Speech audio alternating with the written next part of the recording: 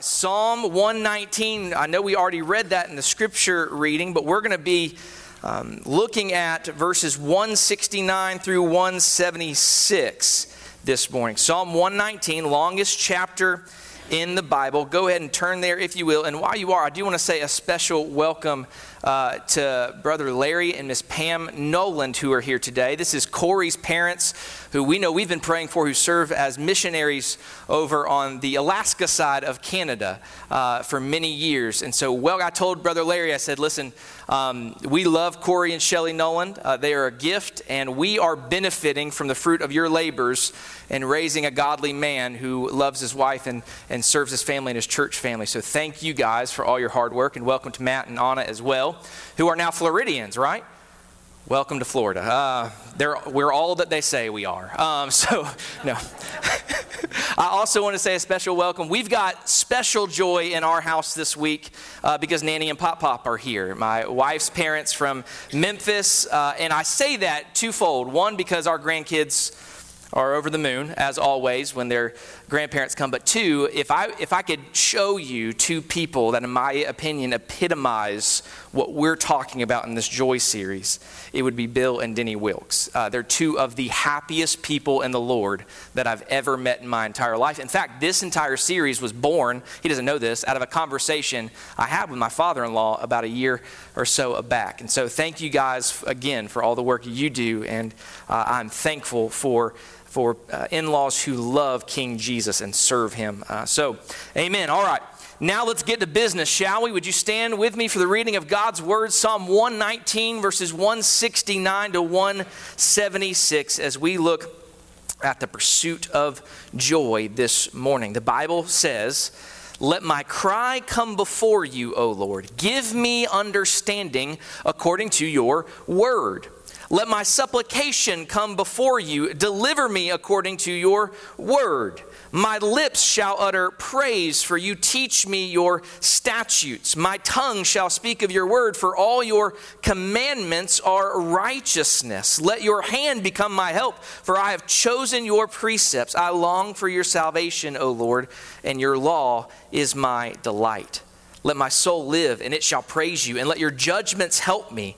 I have gone astray like a lost sheep. Seek your servant, for I do not forget your commandments." First Baptist Church of Gray Gables, the grass withers and the flower fades, but the word of our Lord endures forever. Let's go to the Lord and pray together, shall we? Father in heaven, we come again to this, your holy word.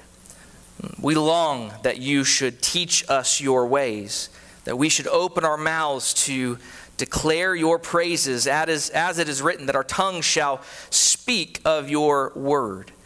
Lord, we know this is only possible with the delight that you intend, Father, if by your Spirit you bless this word to our hearts.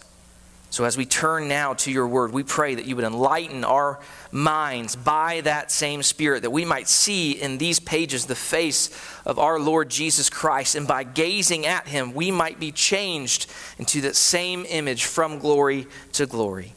It's by the Spirit of the Lord and in the name of Christ we pray these things. Amen. Amen. Thank you. You may be seated.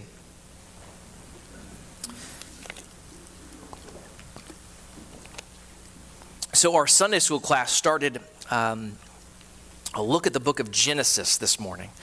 And in Genesis chapter 2, as I was rereading this week, we have a very brief account of the creation of Adam and Eve. And if we were honest, we kind of wish it was more, don't we? We're forced kind of to take what the Lord has given us. We long to know matters like, what was life like before the curse? Where exactly was Eden?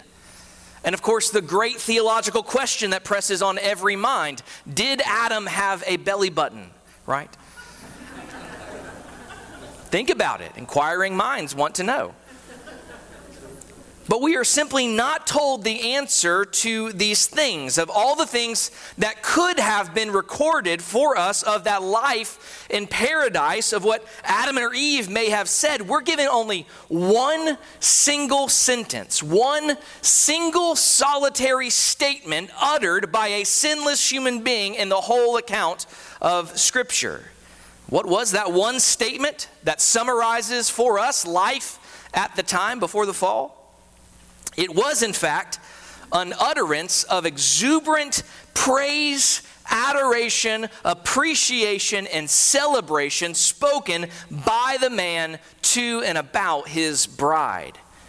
We find it in Genesis chapter 2, verse 23, where he says, "This is now bone of my bones and flesh of my flesh. She shall be called woman, because she was taken out of man." Do not imagine for a minute that this single line is of little importance. Just as the previous verse explains for all times exactly what marriage is, namely the union of one flesh between a man and a woman, so that one statement of Adam describes the affection and the appreciation that is to characterize all joyful marriage. It's that love that's communicated, carried, fostered, and protected throughout the Bible. And the way that it's protected, carried, fostered, and communicated is primarily by words. It's by speech. We see this all throughout the scriptures, that words, that speech are the primary means of communication between people and of love. The crown and reward of the virtuous woman in Proverbs 31 is that her children rise up and call her blessed, and her husband also, and he praises her. Many daughters have done well, but you excel them all. Verses 28 and 29. What does the Song of Solomon teach us about God's own celebration of marital romance, passion, the understanding of true love? And what is the Song of Solomon but a book of affectionate, loving speech? In the Bible, love is conveyed primarily by speech between men and women, parents and children, friends, even love for enemies. Now you'll object. You'll say, wait a minute, surely love must always be expressed in deeds. I mean, the greatest love that our God has given us is in deed. And true enough, yes. But all the other instruments of love, gifts, and deeds are of little to no value if there is not the communication, interpretation, the affection, appreciation, and celebration expressed in words. I mean, the whole world knows that this is true, don't they? Ask any married couple how important the need for affectionate communication is. We joke about this, but you've heard of the man who once said, "Honey, I told you I loved you when I married you. If I ever change my mind, I'll let you know." No, listen, there are plenty of men who, if asked, specifically men, who would say that of course they love their wives. Of course they love their children. Why? Look at all that they do. They put a roof over their heads, food on their table, clothing on their backs. And no doubt they really do love them, of course. I love you. I go to work every day for you. Look at all that I've given to you. However, the family will be less sure because all that work will mean little without words of joy, of affection, and devotion. Same is true with children. Children long for their parents' love. And all that you do is essential as a parent, but listen, all the self-sacrifice, it will mean so little to them unless they know by your words that they are loved, cherished, and prized by their parents. That their parents think the world of them. By this, to know this, they must have your speech. Listen, I genuinely believe that speech is the primary carrier and interpreter of human love. It is speech that creates, that protects, that fosters, and deepens that love. And on the other hand, I believe it's speech or the lack of right speaking that are the primary things that destroy any relationship. You may say, sticks and stones may break my bones, but words will never hurt me. But I tell you, that is nothing but the purest of nonsense, bravely trying to cover up hurt and sorrow. Amen. Because bones are fixed easily enough, but the damage that words do, or the damage of lack of an absence of words does, it's often the most painful in a person's life. It's a damage that sometimes is never repaired. Now listen, if you're a Christian, you should not be surprised that speaking words of affection as the primary way of maintaining a relationship of love and true happiness because this is the way of God and his relationship to us. We're in a series this summer on seeking the joy of the Lord. And this week, we'll be considering the Bible and prayer as the primary means given for us to pursue joy. And you'll notice something about both of those topics. They are, of course, verbal. So often, God's grace, as I was considering this week, I just couldn't get this out of my mind. How many times in my life have I experienced this? That God's grace towards us is still the same, and yet even in my relationship with the Lord, I feel like there's this distance between us. Have you ever felt that way? I know his grace is still the same, but there's still distance. We find in ourselves little fire and little joy. I mean, the same thing happens to people who are married for a certain period of time, which is one of the reasons I introduced the subject the way I did. Let's be honest, folks, we can grow tired of anything. We can come to take absolutely anything for granted. You know it just as well as I do. We can even take for granted the fact that you and I were headed for hell, but God intervened, and now we're children of God, heirs of eternal joy. We certainly can take that for granted. That fact, which was at times deeply moving to us in the past, is now something we rarely even think about except for Sundays. So the question, of course, is, how then are we to keep this fire, this love, this delight alive in our hearts? What do you do when that begins to fade? Well, friends, the primary means of grace in the Bible is speech. Words are necessary for this love and joy to remain powerful forces in our lives. Listen, we will not enjoy the Lord nor to delight to know him if we're not speaking to God and he is not speaking to us. We won't. In fact, the capacity to use and understand words is one of the main things that separates you from the beast. More than anything else, it comes very near to what it means to be made in the image of God. How we as human beings can instantly take a thought, form it into words, speak those words in the ears, minds, and hearts of another and be instantly understood. I mean, God does the same to us, doesn't he? He can change us and draw us, and he does so by his word. God communicates to us love, anger, patience, loving kindness, greatness, and so forth, and he does so primarily with words. Not only with words, certainly God created us, that was a physical act. Jesus died for us, that was a physical act, yes, and yet without words, those things would never be communicated to us, would mean nothing to us. And even there, it's interesting how essential words are. For yes, in creation, it's a physical act, but how did God make the world? He spoke it, didn't he? Amen. And he redeemed us through Jesus, who was the Word incarnate. I mean, what is the gospel but not words? How is it that we became a Christian? The Bible says that God called us. When we are Christians, how are we to live in communion with God, deepen that love, and strengthen that joy in our fellowship with him? It is by words, his to us in the Holy Scriptures, and ours to him in prayer. Deeper, truer happiness with God through speech. And so what I want to do this morning is I want to cover this matter briefly in the order I've given to you. This may be the simplest of outlines you've ever had at First Baptist Church of Gray Gables. I want to look at Scripture as the pursuit of joy and prayer as the pursuit of joy. And honestly, I really believe this is just a refresher course for you. I'm sure I'm not going to tell you anything today that you don't already know, except that this is the most important thing, friends. To pursue our joy, we need to devote ourselves to words. First, we'll look at the Scripture as a pursuit of joy. The Scripture as a pursuit of joy.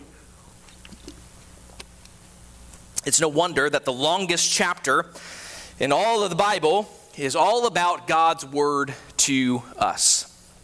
You'll notice every verse in the passage we just read, every verse has some reference to the word of the living God. Starting with verse 169 and following, you read about your word again, your statutes, your commandments, your precepts, your law, and your judgments, and then your commandments again.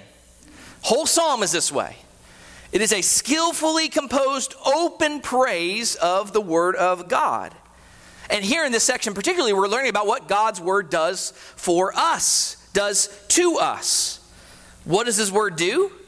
Well, in verse 169, we see that it gives us understanding. It gives us deliverance further down. It goes on to say next, for salvation, it brings praise to our lips and calls forth words from our tongues.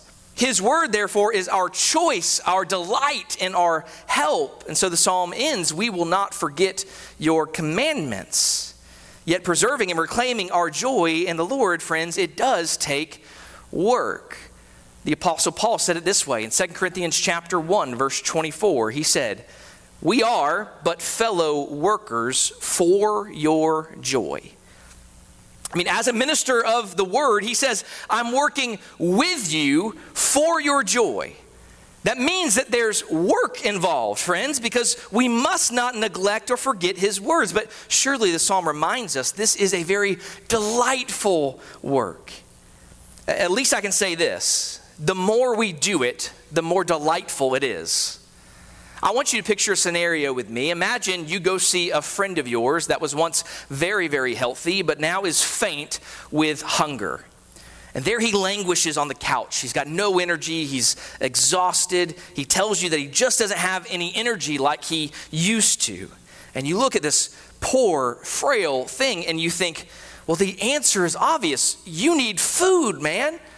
Oh no, he says, it's so hard for me now to get up and go to the store, to push that heavy cart, to load and unload the groceries, to prepare something to eat day after day. I need energy to get the food and I don't have energy.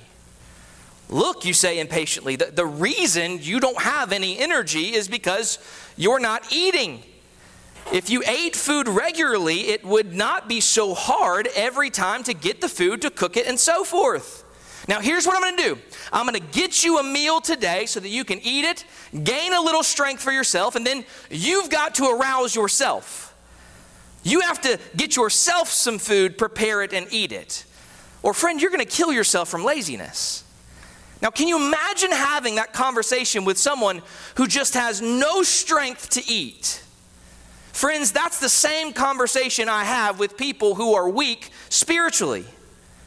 They languish because they can't seem to do the most basic things anymore. They've got no joy, they've got no desire or no energy in the Lord. And so, okay, friend, here's what I'll do. I'll bring you a prepared meal once or twice a week and hope this is going to sustain you for now. But what's going to happen if you don't feed yourself? What's going to happen if you don't feed those in your home? That's the Bible's approach to this matter. Listen to this, for example, in Deuteronomy chapter 32, verses 46 through 47. I love this text. God says, he says, set your hearts on all the words which I testify among you today, which you shall command your children to be careful to observe all the words of his law. Look at verse 47. For it is not a futile thing for you, because it is your life. It is your life. This is how you gain life to begin with. This is how you sustain life. It's the Bible. The Bible says we've been born again through the living and enduring Word of God. Not only do we gain it this way, but we go on living it this way. Matthew 4:4, something we know quite well, don't we? Man shall not live by bread alone, but by every word that proceeds from the mouth of God. Our physical life has been created and upheld by the word of his power, just as our spiritual life is sustained by his word. So in the psalm we read earlier, all throughout this psalm it says wonderful things like, I'll delight myself in your statutes. I will not forget your word. That's found in verse 16. In verse 97 it says, oh, how I love your law. It is my meditation all the day. Verse 111 says, your testimonies I've taken as a heritage forever, for they are the rejoicing of my heart. This is the way that God feeds you joy. If you come to me and you say, I have no joy, how can I read the Bible if I have no joy? Well, friends, where else are you going to get it? There is no true joy without faith. As Paul put it in Romans 15:13, he says, now may the God of hope fill you with all joy and peace in believing. Or as Paul says in Philippians chapter 1, verse 25, he says, I know that I shall remain and continue with you all for your progress and joy of faith. Where the word abounds with faith, hearts are filled with joy. John Piper recounts the story of Bill Nee, the great English reformer born in 1495. And he tells the story of his conversion, how someone gave him a Bible. And he says he opened it and picked up reading 1 Timothy chapter 1. It is a true saying and worthy of all men to be embraced that Christ Jesus came into the world to save sinners, of whom I am the chief and principal. This one sentence, through God's instruction and inward working, which I did not then perceive, did so exhilarate my heart, being before wounded with the guilt of my sins and being almost in despair, that immediately I felt a marvelous comfort and quietness, insomuch that my bruised bones leaped for joy. After this, the scriptures began to be more pleasant to me than the honey or the honeycomb. Proverbs 13 says, 3 verse 13 says, happy is the man who finds wisdom and the man who gains understanding. It is the effect of the words of Christ to give us joy. So friends, it's a very simple equation here. If you're lacking in joy, if you're lacking in the desire, if you're languishing on the couch of life, then I tell you to pursue maximum joy in the word of our God. Now, we must go from Scripture, God's word to us, to our word to God. Prayer as a pursuit of joy. Prayer as the pursuit to joy. Now, although this psalm is primarily about the word of God, it surely is interesting, isn't it, how often his words to us are said to bring forth words to him in response. That's probably not surprising to you as you read God's word yourself, as you meditate on it, but you'll know how these words by the Spirit continually bring forth prayers, thanksgivings, praises, and supplications. This is the way it's supposed to be. Here it is in Psalm 119. We have in the beginning a prayer. First, to understand what God says. Look at verse 169. Let my cry come before you, O Lord. Give me understanding according to your word. That's a good prayer at any beginning of reading God's word. In fact, let me encourage you, pray verse 169 of Psalm 119 before you read your word this week. Then verse 170, what does he say? Let my supplication come before you. Remember what supplication means? It means begging or asking, a word that of course refers to prayer. And then in 171 he says, my lips shall utter praise, for you teach me your statutes. My lips shall utter you praise. Why? Because of your word. Verse 172, the next verse says, my tongue shall speak of your word, for all your commandments are righteousness. And then in verse 175 it says, let my soul live and it shall praise you. Of course, the whole psalm here is written as a prayer. The whole psalm is actually a joyful prayer to God in response to his word. I mean, you get the point, right? Prayer in response to God's word, for this joy is essential, because when all is said and done, only God can give you this joy in the Lord. When I say it, seek it through the scripture, when I tell you to pursue joy through scripture and prayer, I don't mean you do it like a machine, right? That you put these things in and then joy just pops right out. I mean, these are the things by which you seek the Lord who gives you joy. By nature, we are not inclined to be satisfied with the beauty of God in this way. And that is why God must be sought. I mean, by nature, frankly, we get much more pleasure from God's gifts than we get from God himself, don't we? And as I've said many times in this series, the essence of sin is desiring anything more than God. That is the root that we must sever every day. Sever it with a superior pleasure.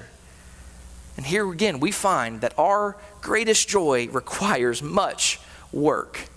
A very worthwhile work, but so it is with the Scripture and prayer. And yet we find the greatest joy must be sought through specifically the work of prayer. Now, prayer's not always work, I know. If you would sit here and say, well, prayer's not work for me, well, congratulations with you and your righteousness. I'm thankful for that, all right? Hallelujah. Guard against that self-righteousness. But I'll tell you, the finest of Christians have admitted often enough prayer is hard work. And so for your encouragement, what I've done this week is I've selected a testimony from one of the godliest men of each century over the last several centuries going back, okay? Martin Lloyd-Jones said this. He said, everything we do in the Christian life is easier than prayer. That ought to be an encouragement to you. I'm encouraged by that. A century before, the great Alexander White, preacher of the Church of Scotland, wrote, and no, I'm not saying it in a Scottish accent, there is nothing we are so bad at in all our days as prayers.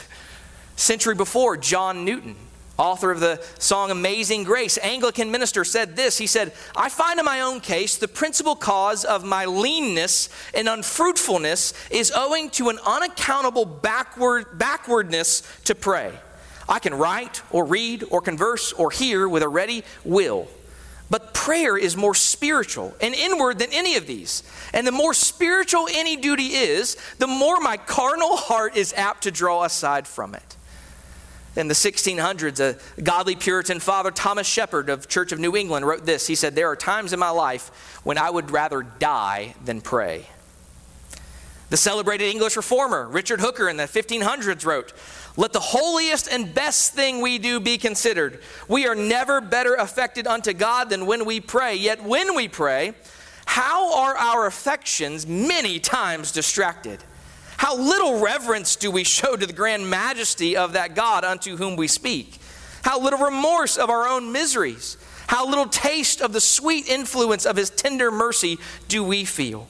Are we not as unwilling many times to begin and as glad to make an end? As if God is saying, call upon me has set us a very burdensome task. What's wrong with us, he asks. I could really go back many centuries to St. Augustine, who in prayer to God very honestly admits, I was astonished that although I now loved you, I did not persist in enjoyment of my God. Your beauty drew me to you, but soon I was dragged away from you by my own weight and in dismay. I plunged again into the things of this world, as though I had sensed the fragrance of the fair, but was not yet able to eat it. So, if prayer's hard work for you, friends, you're not alone. Day by day, Augustine goes on to say, prayer became a burden. Here again, in the Christian life, as with Scripture, we've got this terrible tension, don't we, between the greatness of prayer and our knowledge of how great it actually is, that the God of the universe, the God who's so powerful that he spoke the entire galaxies into existence by the word of his power, desires for us, minute, frail, once enemies of him, sinful people, actually call upon his name and he hears us. We know this, and yet there's this great tension between the greatness of this act and our tendency to despise it.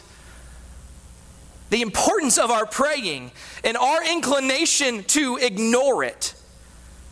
But who is going to save us from this body of death? See, soon in our invitation this morning, we're going to sing about the sweet hour of prayer. And I assume we'll have a bit of discomfort with that because it's been a long time since we've had an hour of prayer.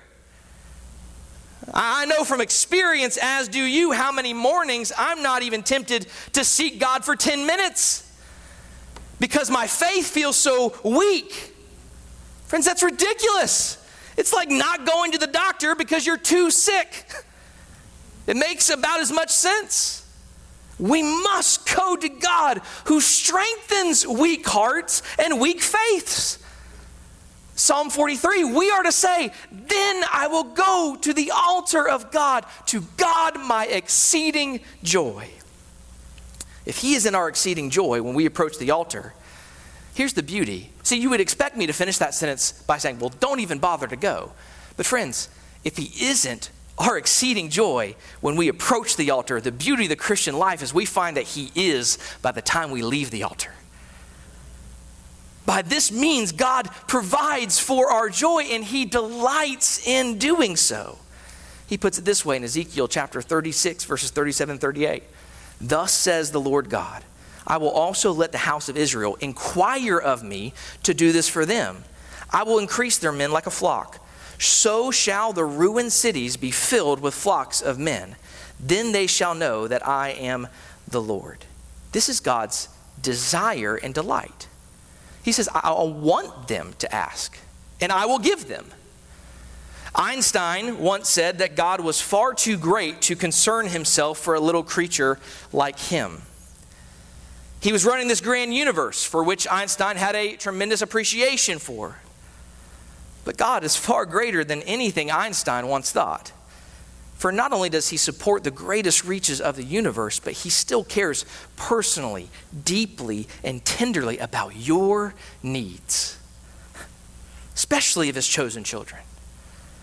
Of course, it's by prayer that a special view of God and his relationship to us is fostered. Words that are appropriate according to God's appointment to convey the blessings that God designs to give, to bring the praises that are fitting for such a glorious God. These things must make it to a real level of our daily life, which is why God has made such a great place for prayer in the Christian life.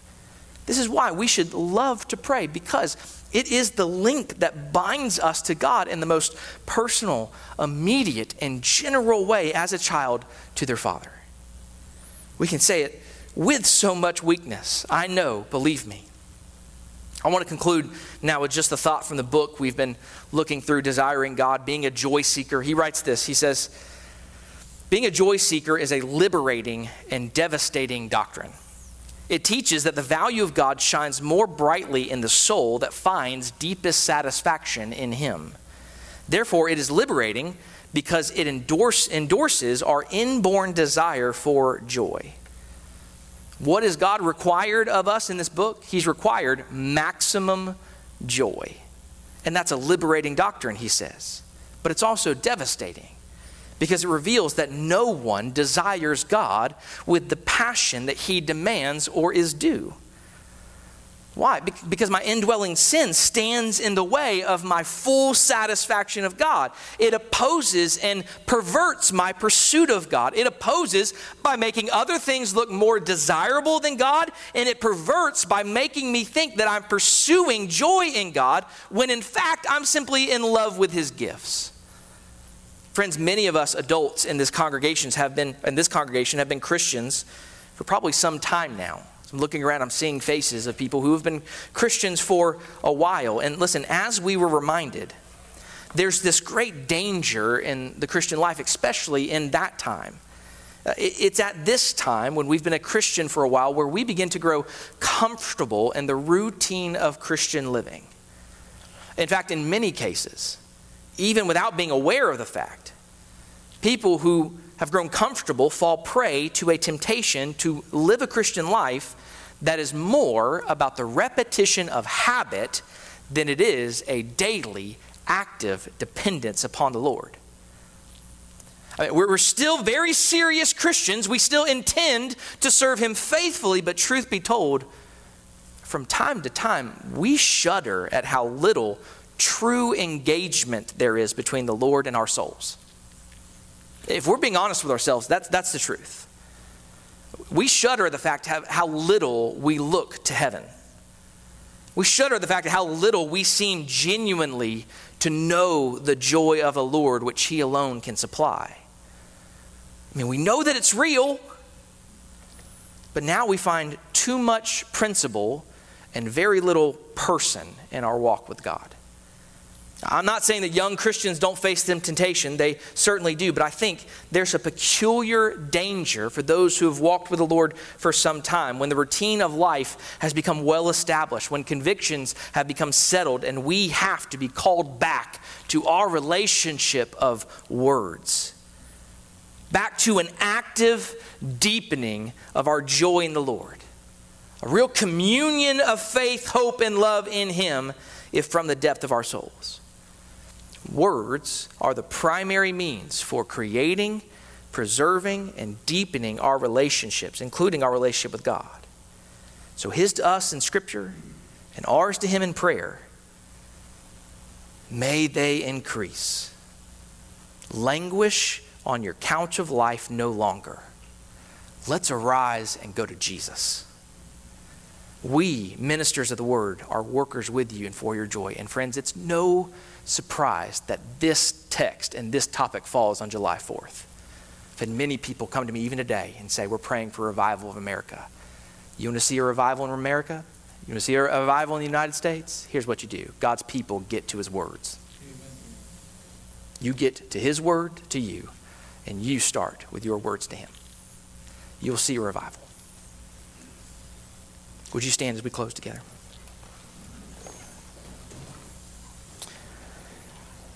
Our Father in heaven, we thank you that you have appointed us to joy, that you have appointed a means to joy, and a means that is so delightful. May the words of Psalm 119, Father, may they characterize our lives more and more every day. Father, I pray specifically for those who are just in the middle of age, who find themselves more in the realm of the principle and not of the personal.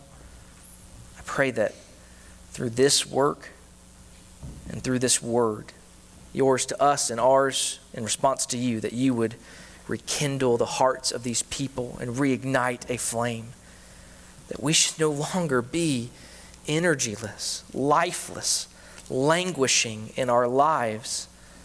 We pray that you would give us again a sense of the sweetness and goodness of your word, that you would seal this message to every heart, that we would not be a people of apathy, but a people of joy.